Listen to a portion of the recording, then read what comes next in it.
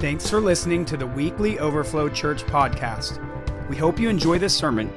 For more information, visit overflowindy.com or visit us on Facebook at Overflow Indy.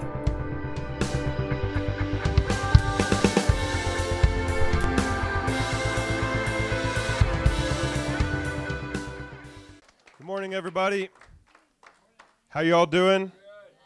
Anybody come in here with high levels of faith and expectancy? Come on.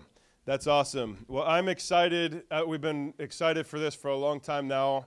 I get to introduce someone who's very important to my life and the life of Overflow Church.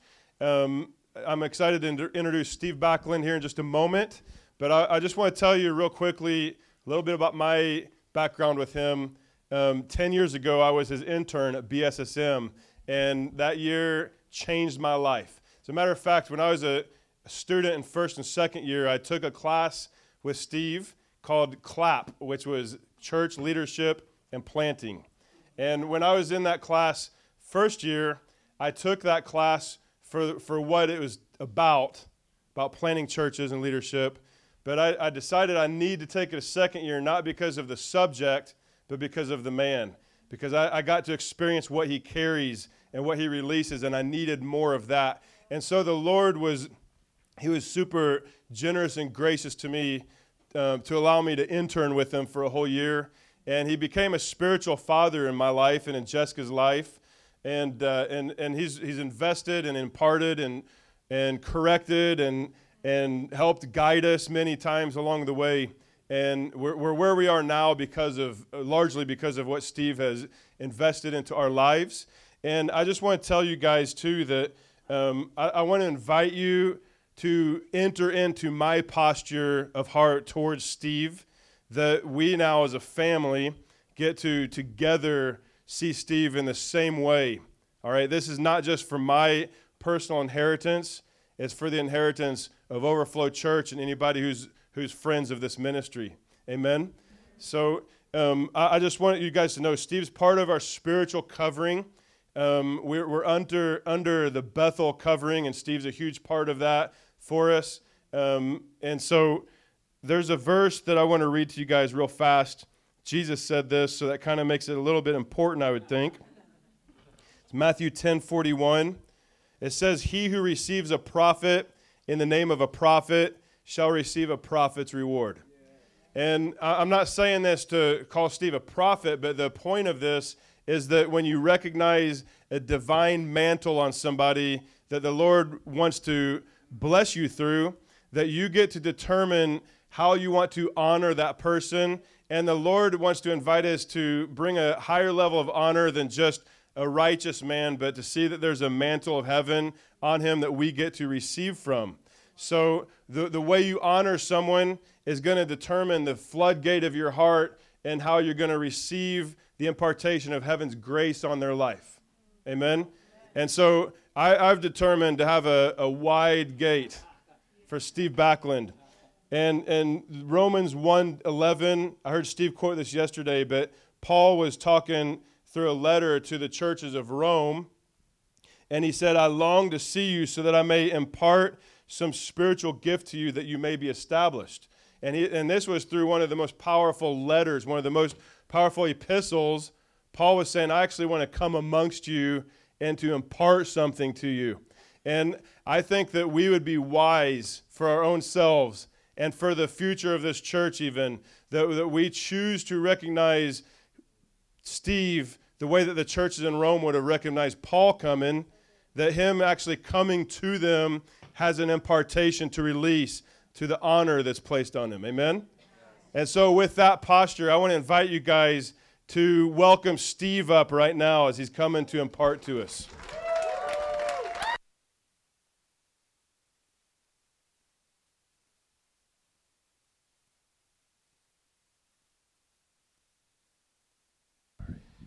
Thank you so much. Wow. It's good to be at Overflow. Things are overflowing today. Anybody sensing that? What a great service. What great worship today. And thank you, Jesse and Jessica. You're a couple of my heroes, and love watching you and your leadership, your love for this people, your love for this region. This is a great region. This is a great region. I just took the word Indy and I got this. This is you are influential Nehemiahs delighting Yahweh. That's what I heard. Influential Nehemiahs delighting Yahweh. All right, so if you don't know me, I'm on staff at Bethel Church in Redding, California. Been there since 2008. Met a guy named Bill Johnson. Some of you know him. In 1991, kind of got grafted into the family in the 90s, and worked in a department at Bethel called the Bethel Leaders Network. And up to COVID, I traveled about half the year. Been in this region a number of times, and not traveling quite that much now. And my wife and I, we have a ministry called Igniting Hope Ministries, and we have an assignment to ignite hope. That's our assignment. And with hope comes all joy, comes peace, and comes victorious mindsets. And we release practical ways to renew your mind, because we're transformed, according to Romans 12:2, we're transformed by the renewing of our minds. We're not transformed by trying harder. Mm-hmm. Someone say, and there's no hopeless circumstances. There's just people who do not have hope. I want to say that again. There's no hopeless circumstances. There's just people who do not have hope. Hope is an unstoppable force. If something's going to change, somebody has hope. Somebody believes the future will be better than the present, and they have the power to help make it so. That's what hope is. Hope is the belief that the future will be better than the present, and they have the power to help make it so.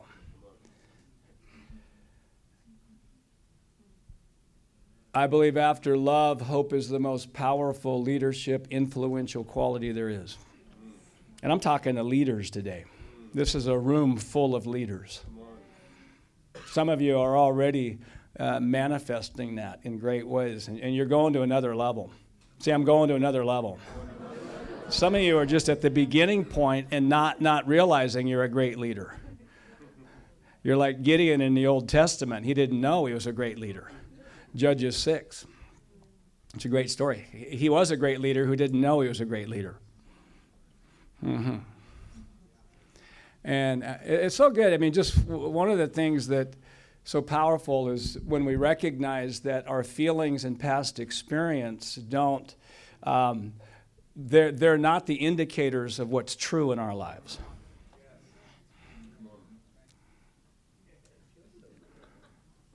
I used to think that was it. Yep. My feelings define me. My past experience defines me. That thing got broken off. It's still getting broken off. By the way, it's getting broken off today.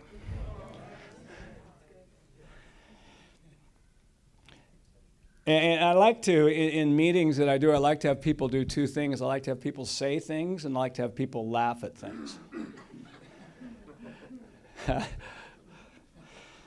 And I remember I used to get irritated at worship leaders. Never. Because they would have me sing the same phrase over and over again. And you know, like today, man. I mean, I was thinking as I was singing those phrases over and over, I was thinking in my mind, can't we move on? And the Lord says, that's the only way I can get you to say it. Wow. That's the only way I can get you to give me something to work with, is if you're saying it with music. Wow. The only time you ever say something higher than what you're feeling and experiencing is if there's music. Mm-hmm. He said, I'm going to get you to say it without music. I mean, boy, that first song we sang, yeah, man, just try to say this stuff without music. I'm going to sing in the middle of a storm.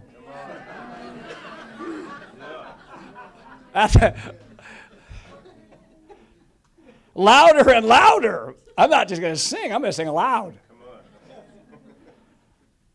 You're going to hear my praises roar. Man, I'm going to be so loud, everybody around me is going to hear me. Up from the ashes, hope will arise. Death is defeated. Man, oh man. Death is defeated. That's a pretty high statement. Mm-hmm. And I'm gonna sing a little louder than my unbelief. Man, you know what I'm gonna do when unbelief tries to get on me? I'm gonna sing really loud.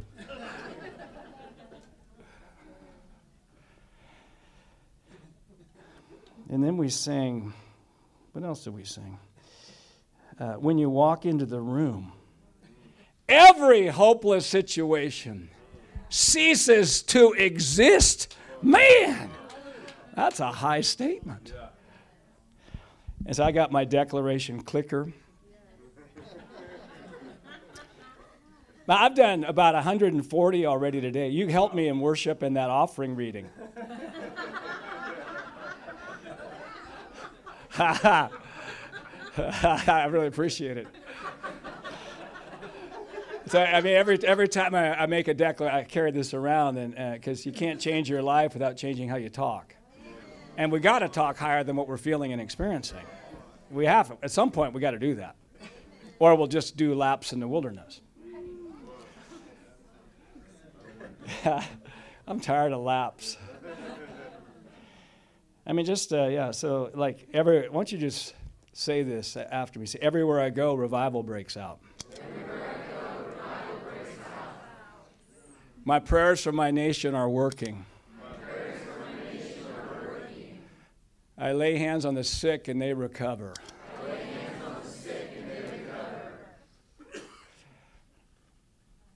Overflow Church is significant in worldwide revival.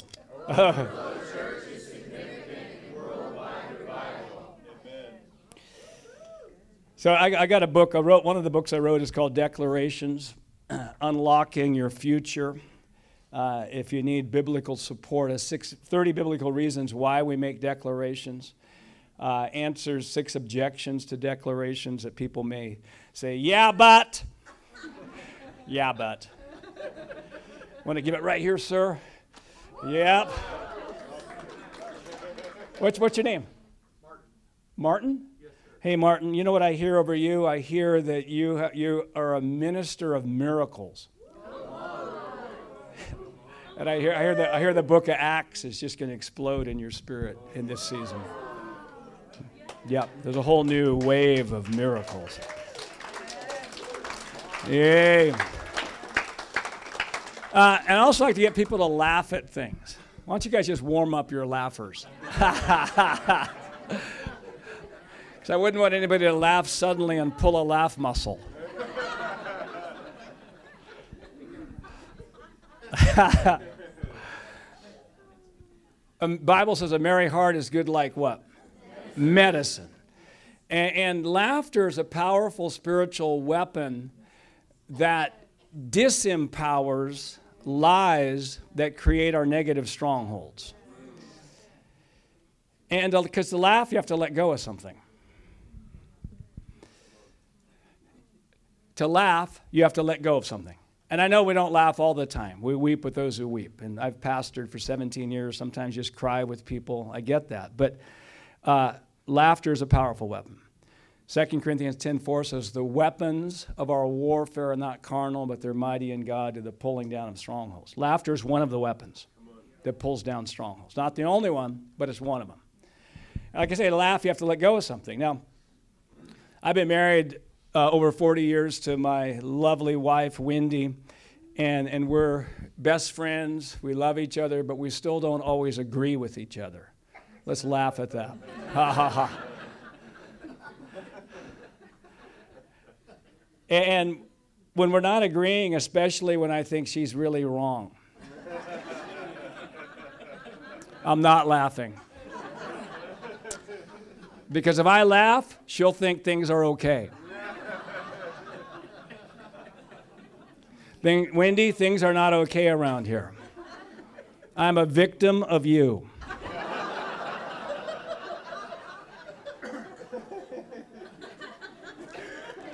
My joy depends on your behavior.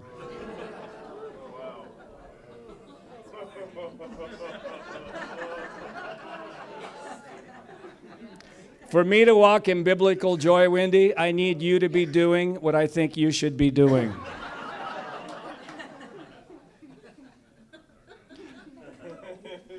How many know when I finally laugh? Bah! Woohoo! How many of you know I let go of that thing? Because you can't hold on to frustration and anger and laugh at the same time. You got to hold on to one or the other. And it's the same with lies.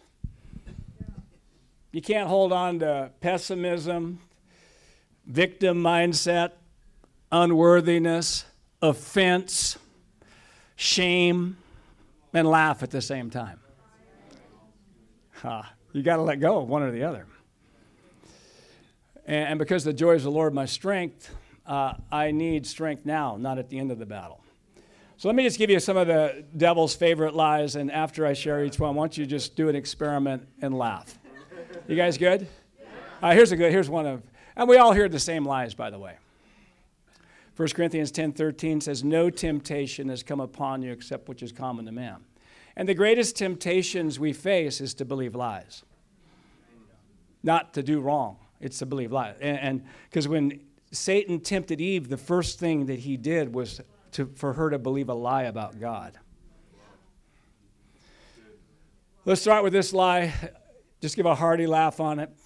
God loves you, but he does not like you.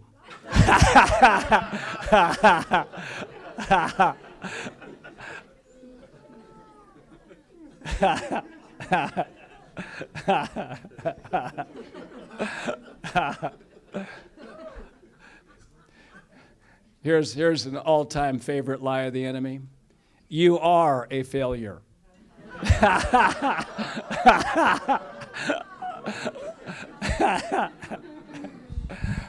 Let's give an extra laugh on that. You are a failure.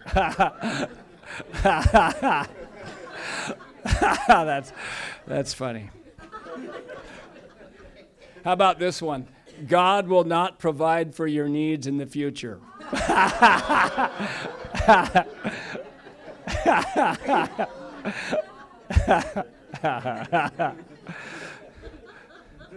Here's a lie it's a kingpin lie. Things are only going to get worse in your life.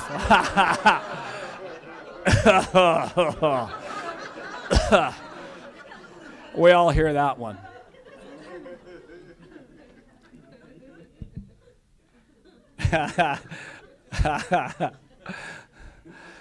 Here's a seasonal lie. It's a little bit longer, so you have to wait to laugh. Just wait to the end if you can. Okay, because of the coronavirus and political, Lord, just release self-control over this guy right here. Because of the coronavirus, political unrest, and massive uncertainty for the future, you have already reached your lifetime's highest level of influence, and now your influence is just going to decline.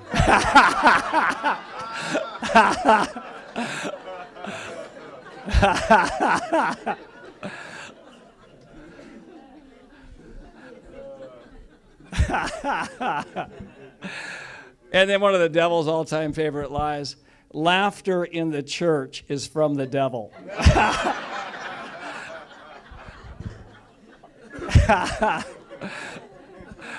Oh, man. Whew. Oh, man. Laughter cleans out the pipes, too. Man, just, whoa. It's always a good meeting when your cheeks start hurting right here. So I want to share a message today on what to do when you face a problem. And I've got three great team members with me, and what I've got, this is a 3-point message, and I'm going to bring them up after each point, and they're going to, because they each have an assignment in praying over this region, the church, over the leaders, and I'm also going to bring them up at the end as well. And so this is their, by the way, why don't you guys stand? Just, we got Rachel, Vico, and Michael. Yes. They've been traveling with me. They're third-year students, Bethel School of Supernatural Ministry. We are at the end of about a 11, 12-day tour of this region. We started in the Chicago area, went to Valparaiso, went to Bristol, Indiana, up there by Elkhart, and went to Coldwater, Michigan, and then came down here. And they've been doing such a great job serving and releasing things. And so they're going to help me today. Now, what to do when you face a problem. Now, I've looked in the dictionary and I said, what's the definition for problem? This is good. It's a matter or situation regarded as unwelcome.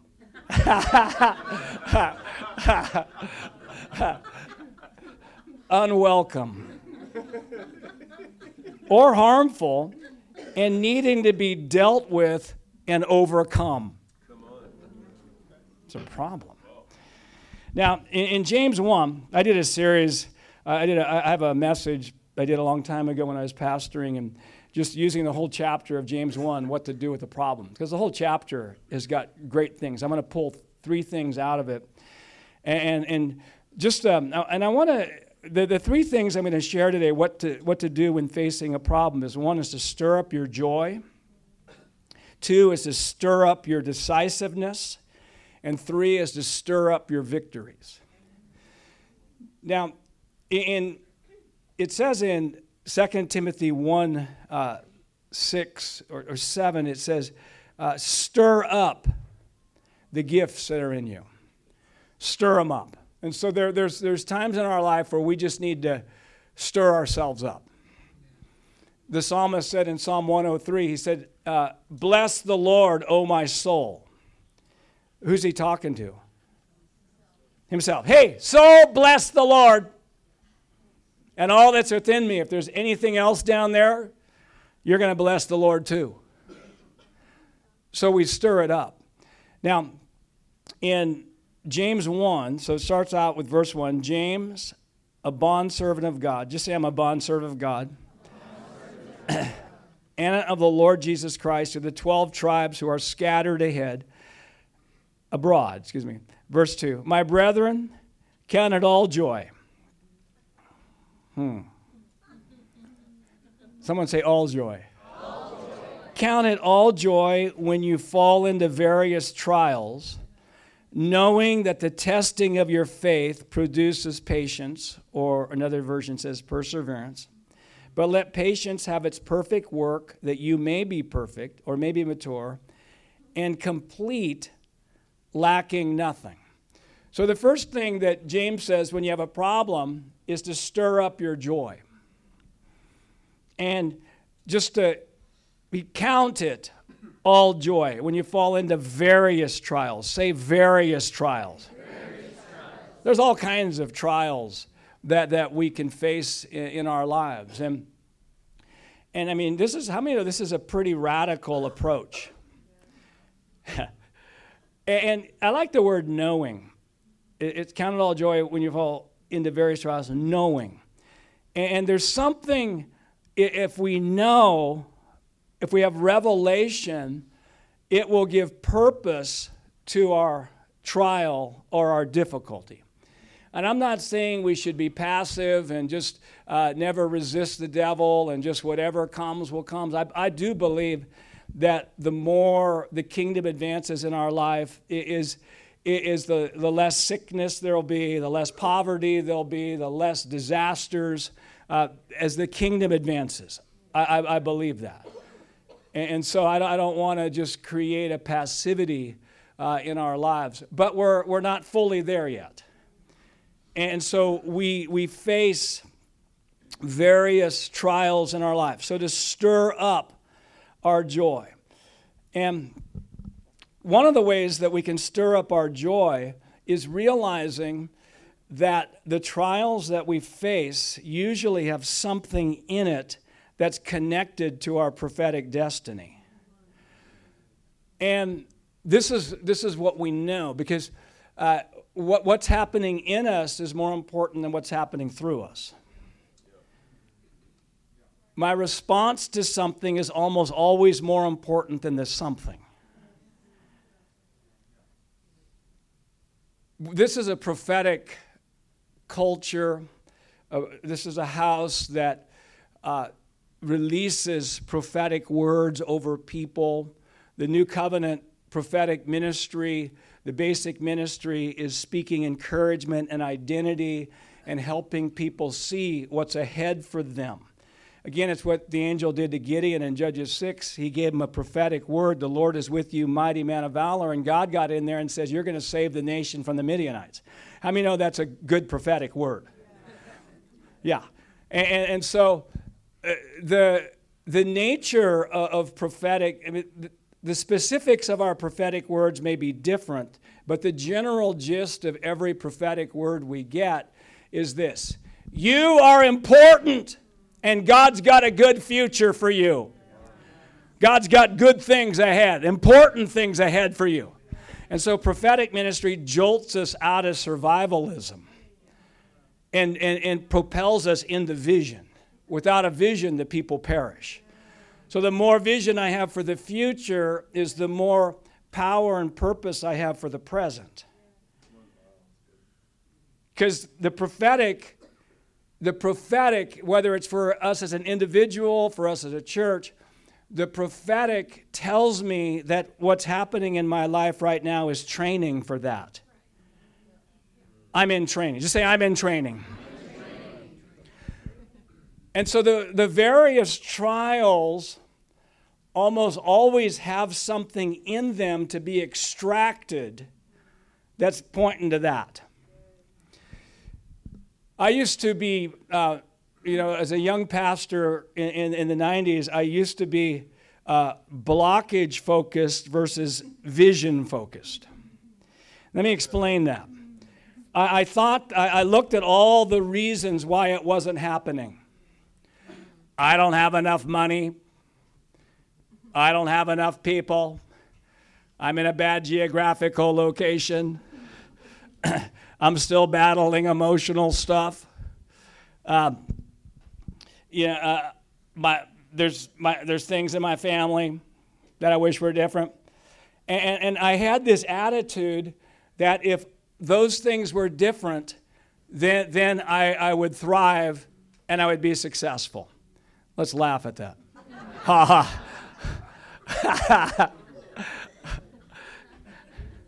I believed I was at a disadvantage because of those things.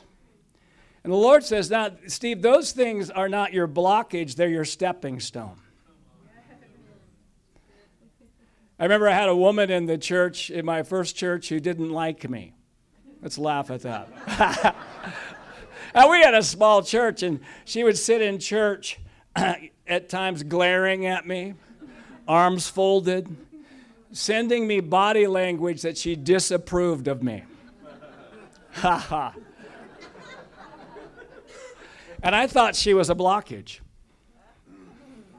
I thought we can't have revival with her around.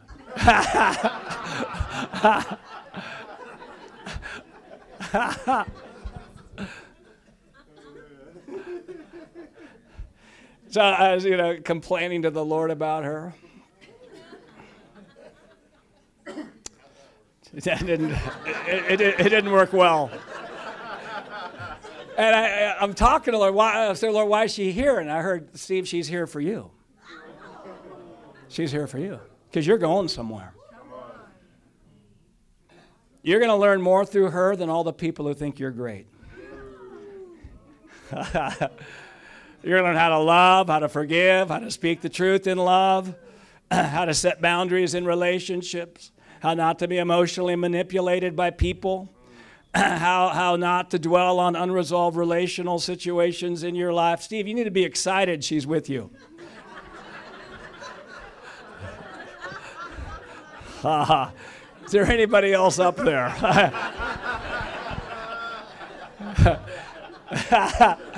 Steve, I want you to count it all joy she's with you.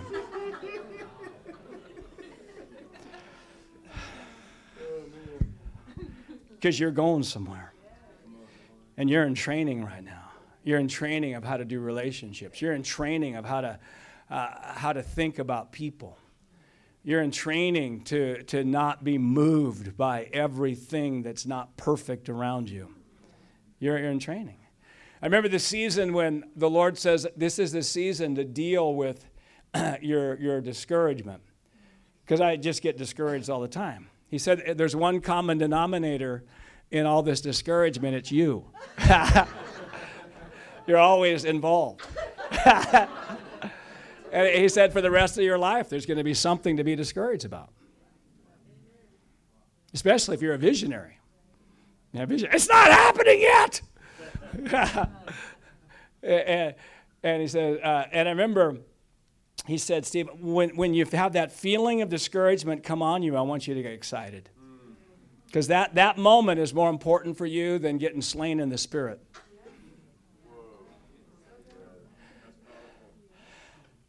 So I remember, I'd be discouraged about things like low offerings. Let's laugh at that. Low offerings. that thing. I'd hear what that sinking. You know what I mean? You guys ever experience that? Yeah. And he says, where you're going, you can't take that thing with you. Because you're going somewhere. You're going somewhere. And so I did some radical things, and he just said, I want you, at times I would leap for joy in my prayer meeting. To break that stuff off me. Sing a little louder. Louder than the unbelief. And, we would have maybe not people coming or not, there'd be a spirit of heaviness that would be in the room. Let's just laugh at spirit of heaviness. But I'd get excited. That thing. Because the old thing I'd wanted to send. That pattern. That trigger. Now, whoo, yes! I'm starting to feel discouraged.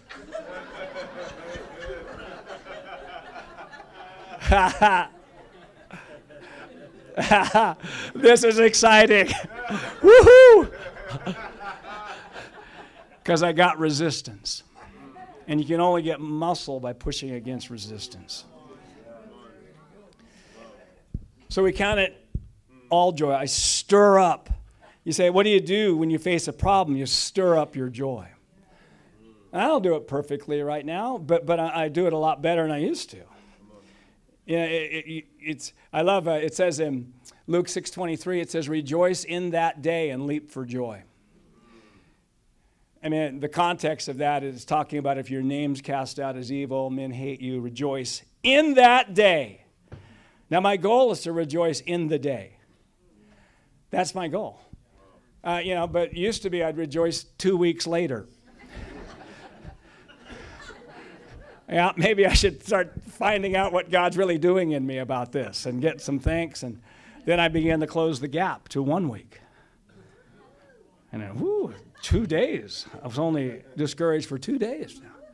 I celebrate because I'm growing. And so thank you, Lord, for stirring it up. Rachel, come on up. You're going to do, everybody say hi, Rachel. Hi, Rachel. Why don't you introduce yourself, what you're passionate about, and what you've overcome and are overcoming. Okay, I am passionate about family, healthy marriage, and seeing people walk in the fullness of what God has for them. And I've overcome fear, also living in a feeling like I was trapped in a box, not being who I was, who God called me to be, living under shame and guilt, and perfectionism. right, what was your assignment? So my assignment was to give a word for this church. And I'm going to start by sharing this story. I read this story about, it was actually in Germany. It's going to be a little funny, but follow me. There was this fat rat that was stuck in a sewage, like a sewage gate, whatever, I can't think of the word right now. Anyways, yes, thank you. They couldn't get it out, and so even animal rescuers came to get it out. They still couldn't get it out, so they sent a whole group of firefighters. And one fat rat? For one fat rat sitting in and I thought, interesting, but when I read that, I thought, do we do this for people? Will we go after the one? And it was interesting what Darlene shared, because what I heard for this church is that you are ones that go after the one. And I see hearts being pulled out of messes because you stick with them and give them family and a place to belong. You raise people to know who they are, as Darlene shared, as sons and daughters. I feel confident sons and daughters that they are royalty. And you as a church are the light of the world. The city set on a hill cannot be hidden. It reminds me, when I was a kid, going to my grandparents' house, I would see this huge water tower, and it was like the sign that we're close to my grandparents' house.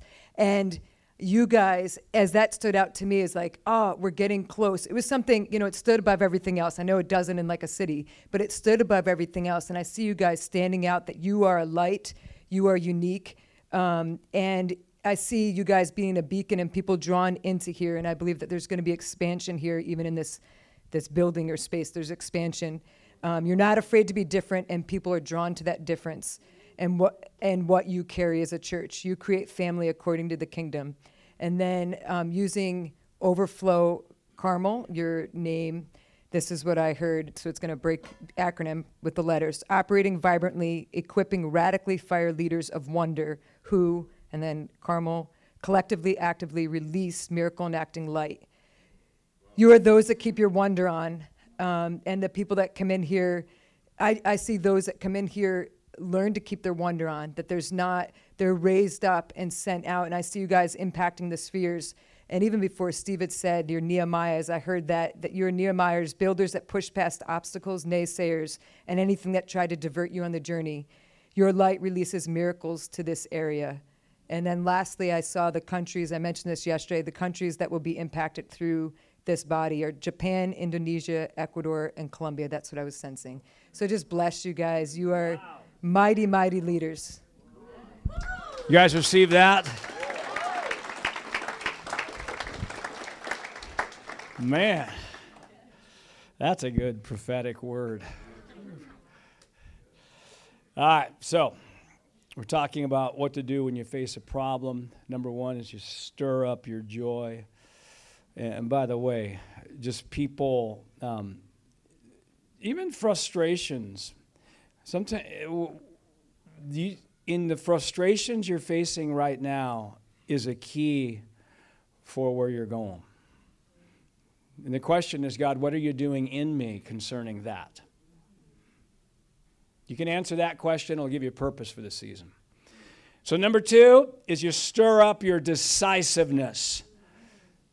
In James 1:5-8, it says, if any of you lacks wisdom, let him ask of God, who gives to all liberally and without reproach, and it will be given to him. Say, it will be given to me. But let him ask in faith with no doubting, for he who doubts is like a wave of the sea driven and tossed by the wind. For not let that man suppose that he will receive anything from the Lord. He is a double-minded man, unstable in all his ways. Those verses used to discourage me and depress me.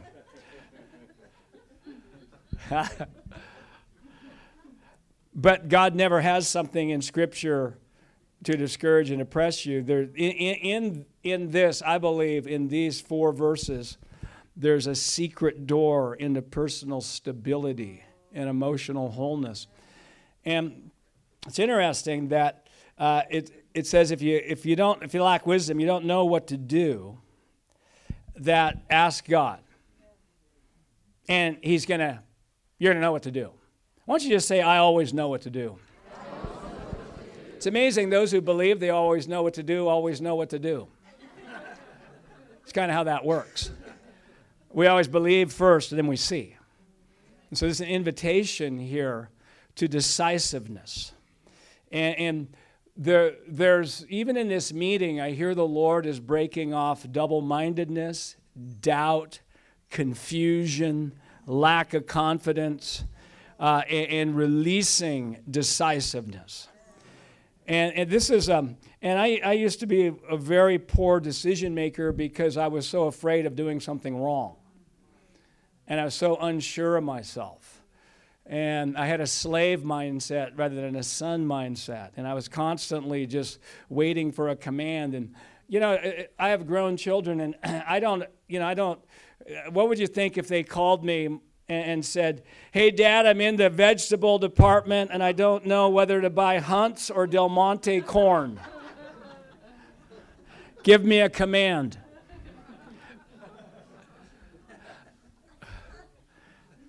Now, I'd say, listen, you're powerful. You can figure this thing out. You can figure this out. And so just in the whole thing about decision making, and how we make decisions is more important than the decisions that we make. How we make decisions is more important than the decisions that we make. If we're making reactive, fear-based decisions, running from things rather than running to things, that's not going to work out well. And the Lord is just, one of the things He does in maturing us, and when we have a problem and we're facing a problem, is how we decide what to do about that is crucial. And the first place to start is that we're going to know what to do. It's the belief, I will know what to do. Just say it again, I will know what to do. Let's just laugh at this. In key decisions that you need to make now and in the future, you will not know what to do. And if you make the wrong decision, God won't know what to do.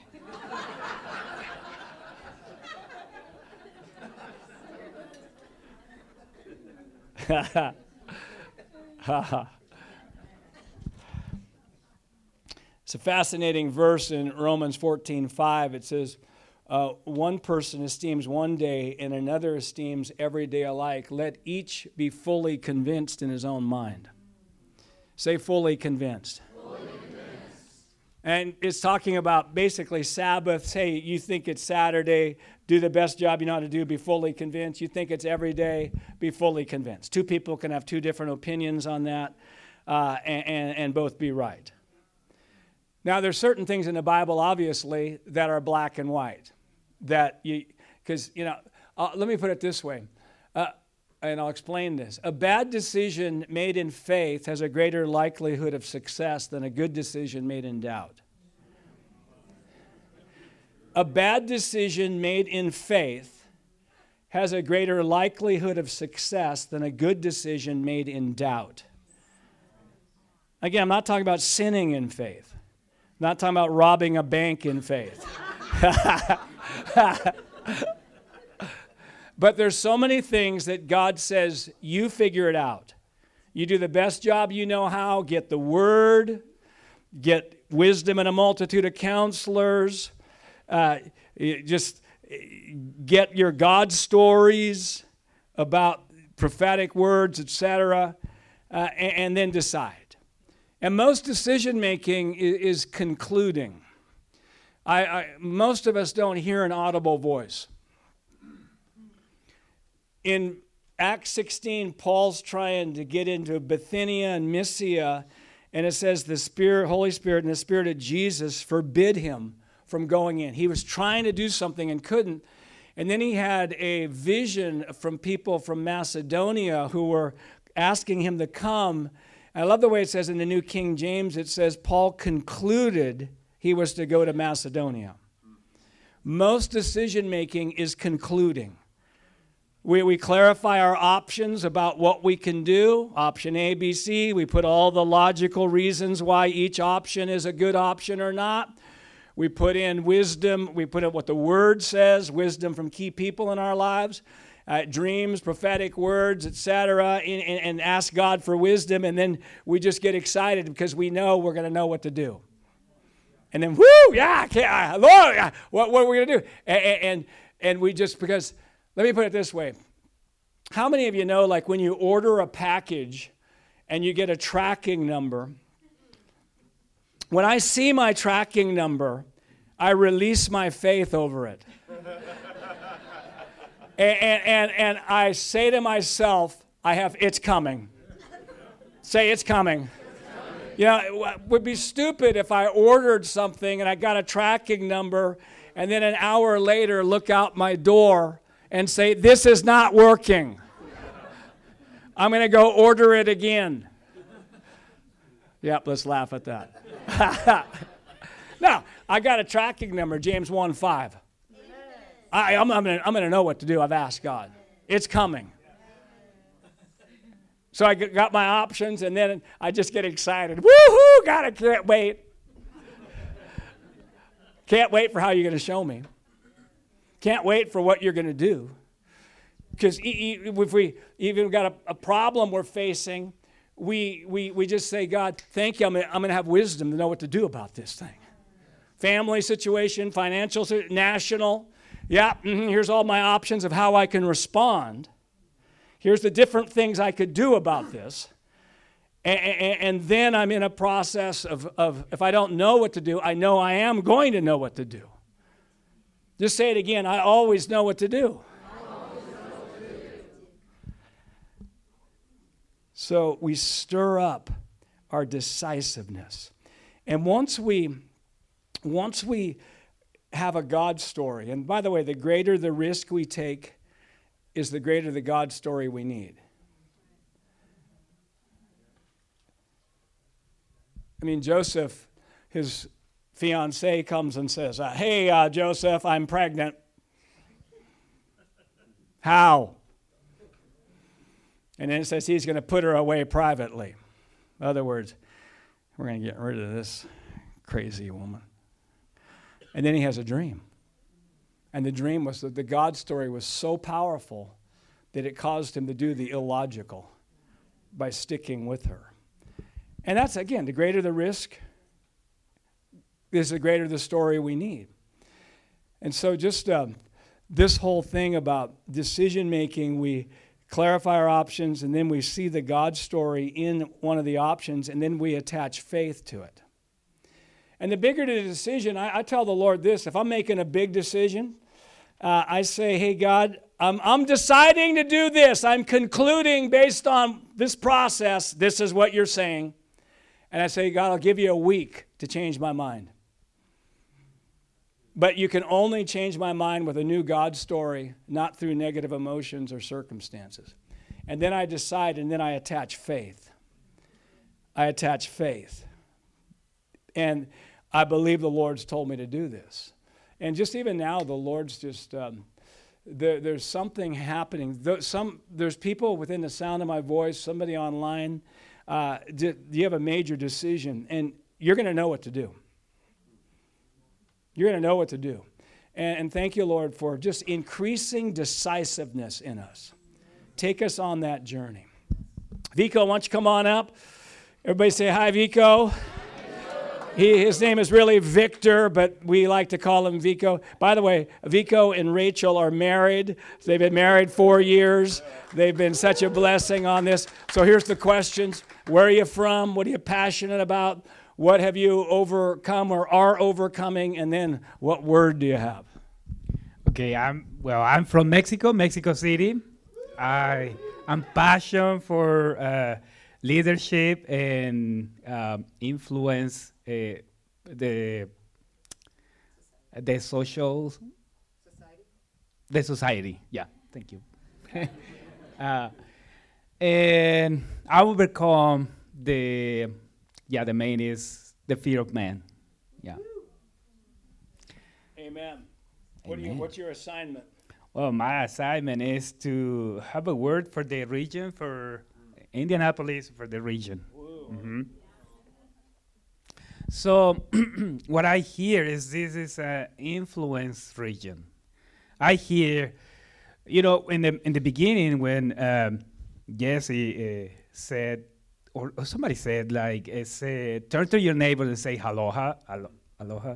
The first picture that I got is, it was a volcano. You know, in the Hawaiian region, they have a lot of volcanoes, and I see people rising up over here, being like influenced, and then start to pour like this lava, you know, get cover the region, start to pour, and it is like creating like over layer, solid, that they're gonna you know, go more than just one generation. They're gonna go more better. It creates a solid foundation, and then it just advance slowly, but go all the time. It creates fusion. You know, there's materials that they just get melted, but get make it this fusion. You know, there's materials that they just burn out, and that's what I see that it is. You guys doing this, and I have this verse for you. It's on Isaiah 61:7. Sorry. Is instead of your shame, Instead of your shame, you will receive double portion. Yes. Instead of disgrace, you will rejoice in your inheritance. So you will inherit double portion, and your land, your land, everlasting joy, you will be yours. Everlasting joy? That's a lot of joy. Thank you for that, Vico. Yeah, we bless this region. This is a revival region. All right, so what do you do when you face a problem? You stir up your joy, stir up your decisiveness, and then you stir up your victories. Stir up your victories. Go to verse 12 of James 1. It says, "Blessed is the man who endures temptation, or overcomes," is really what the emphasis there. "For when he has been approved, he will receive the crown of life, which the Lord has promised to those who love him." And there's when we stir up our victories, and really what the crown of life that is mentioned here, just say crown of life. Now, a crown of life represents authority in an area that you've overcome in. And, you know, the devil hates a lot of verses.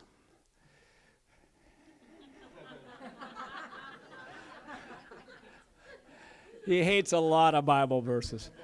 But I think there's one he really hates. It's Romans 8:28. Where it says, what's it say? "And some things work together for good?" All things work together for good for those who love God and are the called according to his purpose. Now, I don't think about the devil a lot, but I was thinking about him a while back. And I've come up with a biography title for the devil. It's this: "It Backfired Again."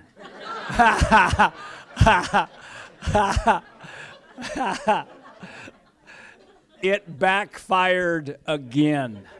I mean, here's the regular story that happens in hell all the time. Yeah, we don't have to worry about her anymore. It's all over. And then 6 months later, boom, a bomb hits hell. What was that? Well, Mr. Devil, do you remember the one you said we don't have to worry about it anymore? Well, the things that have happened to her have actually turned to good. And she's stronger than ever. And that bomb that hit us was from her.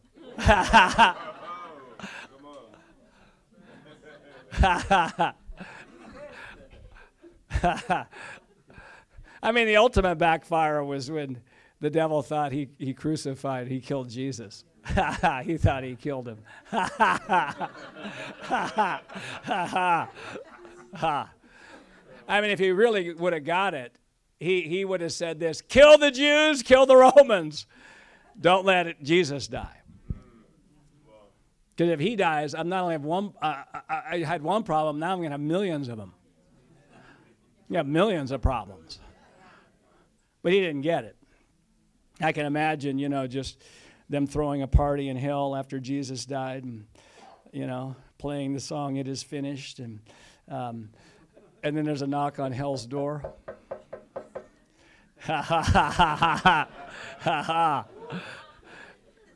And the door opens, and Jesus says, "I want the keys back."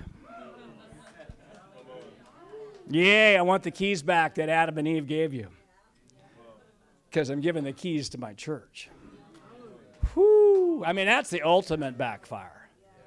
That's the ultimate backfire. But it's a backfire in our lives of what our greatest struggle is usually our greatest area of authority in releasing life to others in. Because it's really because our current battle isn't about ourselves; it's about people influence. And the reason I've got a message of hope and joy is because of my own struggle with it. It's not that I came out of the womb. Yep, there's hope for everything. Didn't come out of the womb. Let's just laugh at that. I didn't come out. I mean, just my own struggle. I can just see. Let's just heap more lies on Steve. Let's just he tends to like to believe there's something uniquely wrong with him. Lie. Let's just keep pumping that one on him. And the lie. You're a failure. The best you can hope for is average. Let's just keep that on him, and that he's less than all other leaders and everything. Yeah, he believes that a lot. Let's keep that on him as well. Ha ha. But it backfired. It backfired, and my greatest struggle has become my greatest strength because I got a crown of life in it. And, whether it's addictive behaviors, whether it's family dysfunction, whether it's financial poverty, whether it's emotional things, physical limitations, whatever it is, that struggle has in it a key for you for your influence in the future. We stir up our victories. We stir up what God has done in us. That's why I asked the team, and I'll ask Michael as well when he comes on up, what have you overcome or are overcoming? Because if you can answer that question, that's the area that you have authority in life in. And when you start giving it away and you stir up your victories and focus more on what's right with you than what's wrong with you, the more you do that, then the more authority that you have, and the more you give it away in that area is the more strength you get in your own life. And you don't need to be perfect to start giving it away. Some of you just need to start, a Facebook group. You need to do a book reading club. Some of you need to start that book or finish that book on what you've overcome and are overcoming. Because the more you talk about it, the more revelation you'll get. The more you just start, because all of it is, all my message is just sharing what I believe God's shown me and done.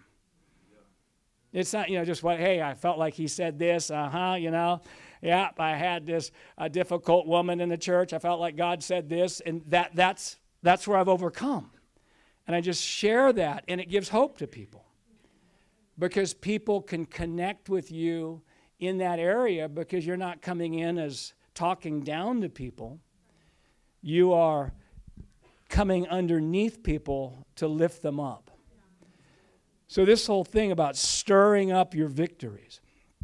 I want you to do something right now. And I want you to just, if you can, and if you got a neighbor that you can say this to, you can say to them. If you don't, you can just talk to yourself. I wrote a book, You're Crazy If You Don't Talk to Yourself. It's out there. But, I mean, why don't you just turn to your neighbor just for 30 seconds and say one thing you've overcome or are overcoming. And just see if you can put language to that. Just take a moment right now.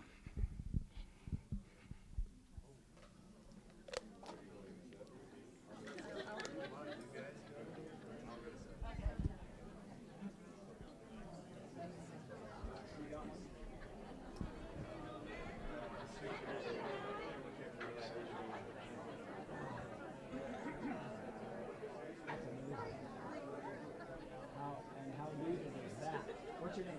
I'm John. Hey, John, bless you. I bless you with favor to influence others in that area. All right, just start to wrap it up. Yes. Man, that's exciting. That's exciting. And to actually pull that out of us, whoo, that's a good thing. All right, hey, Michael, why don't you come on up? Everybody say hi, Michael. Yes. Michael, why don't you share who you are, where you're from, and what you're passionate about and what you're overcoming or are overcoming. My name is Michael from Texas. Passions are flow, creativity, just the authenticity that's on people's lives, the internal thumbprint. You know, if you have your own thumbprint, it tells that you're significant. You know, there's nobody else like you, and there will never be anybody else like you. And so there's an internal thumbprint that I have a strong passion to see people recognize what that is and live that out to its fullest extent. Overcoming, I moved from Texas. I was a doctor there of chiropractic. I had my own clinic and everything when I moved. And I realized when I got here that I always had this fear of not knowing. Like, what if somebody asked me a question I didn't know, you know? And I also had this issue with identity, putting identity in something that I did as a chiropractor. Somebody would ask me, I'd say I'm a chiropractor. But then when that disappeared, I was like, ooh. And I started realizing how much identity I was putting in things that I did instead of sonship. And so those are things that I've walked through, overcome, and still, you know, trying to step into it fully. Powerful. What's your assignment? Jess and Jessica. You got a word for them? Yes. Yeah. Yeah, so as I was praying over you, I saw a word written over you as reformers. And then I just saw this thing unfold before me visionally. I don't know. I'd love you to close your eyes. I know Jess already is. But just to imagine what you're seeing and what I saw. I saw you as reformers, and you know I spoke the word John 7:38. From your innermost being will flow rivers of living water. And you are like an aqua man and an aqua woman. You were born for the water. You were born for the river. And I saw this scene as I was asking about you. I saw this scene, and you had walked into this land, and when you looked out over the land, it was like an orchard. But the problem with the orchard was there was no fruit because everything had been cut down. And it was like a vast array of tree stumps. And the funny thing was, next to the tree stumps, there was just pitchforks laying on the ground. And I saw y'all as you all walked around, you were trying to conclude, like, what happened here? And as you reached down, you grabbed a pitchfork, and as soon as you did, it turned into a trident. A trident. So if you've ever seen Aquaman, the trident was a symbol of authority. It was a symbol of what they carried, that there was a kingship and a rulership and authority that was on their life. And as soon as you picked up the trident, I began to hear Ezekiel 37. And you had realized that what had happened here was that accusations, dreams that once were there that were meant to bear fruit there's an axe that had come and began to chop those things down. And as you grabbed the trident, you realized that there was an authority there, and you began to speak, and the river of water began to flow from, it was a prophesy. And the Lord was saying, will you prophesy to the tree stumps?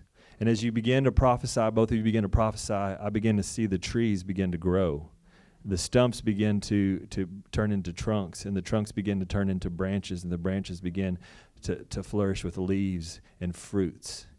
And as that began to happen, they began to turn into individuals, and you actually took the pitchfork that turned into a trident and you handed it up, the authority that they had, back over to them, and you would say to them, you were born for the water. You were born for the river. And tree after tree after tree after tree after tree began to flourish because you began to speak. And just like in Ezekiel 47, it said that the river began to rise. It began to rise. It began to rise until it was overflowing over their heads, over the banks. And this is what I see. I just see that as tributaries come down into rivers, your words are actually like a heartbeat, and they're pumping back up against the flow. Like the river is sending flows out. It's sending tributaries out. And the words that you're speaking are causing these trees to begin to flourish. And I just saw like trucks coming in with like oversized load stickers on the back of them because there was such a harvest that was coming forth. There's so a magnitude of fruits. And you know, you can't have a harvest if you don't have a barn. You don't have a structure to put it into. And I just saw the barn doors being just blasted open. And people coming and saying, what's going on here? There's such a harvest. There's such fruit. And so I just bless you that the grace that's on your life, for the reformation that's on your life, that you're reformers, and that when you speak, people are going to get a reformation in their body and who they are, and they're going to reconnect with the authority, the internal thumbprint that God's placed on them. There's such an authority that's going to flow through you, and you're going to be dispersing people into the nations, and they're going to begin to carry that same authority in Jesus' name. Yeah. Someone say, wow. Wow. We bless your leadership. We bless what God's doing in you. We say thank you. Proud of you guys. Proud of you, and just release a blessing just from Bethel and as a father in this movement upon you guys and upon this ministry and this region. And thank you, Lord, just for even this what we shared today about, you know, what to do when facing a problem. We stir up our joy. Thank you for just a release of joy, and thank you for helping us see purpose in the challenge of where we're going, because we're a prophetic people. Thank you, Lord, for stirring up our decisiveness. Thank you, Lord, that you are going to take us on the journey. Thank you that we have a tracking number. Thank you that we can't wait, Lord, for you to show us what to do. And thank you for the empowerment to do what you show us. And we stir up our victories. We stir up where we're having victory, growing victory. And we say, thank you, Lord, we have a crown of life in that area. And thank you that that's leading us into a place of influence. And there's people that you've assigned for us in that area. In Jesus' name. You guys receive this?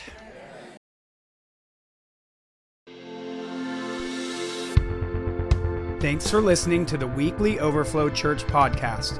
We hope you enjoy this sermon.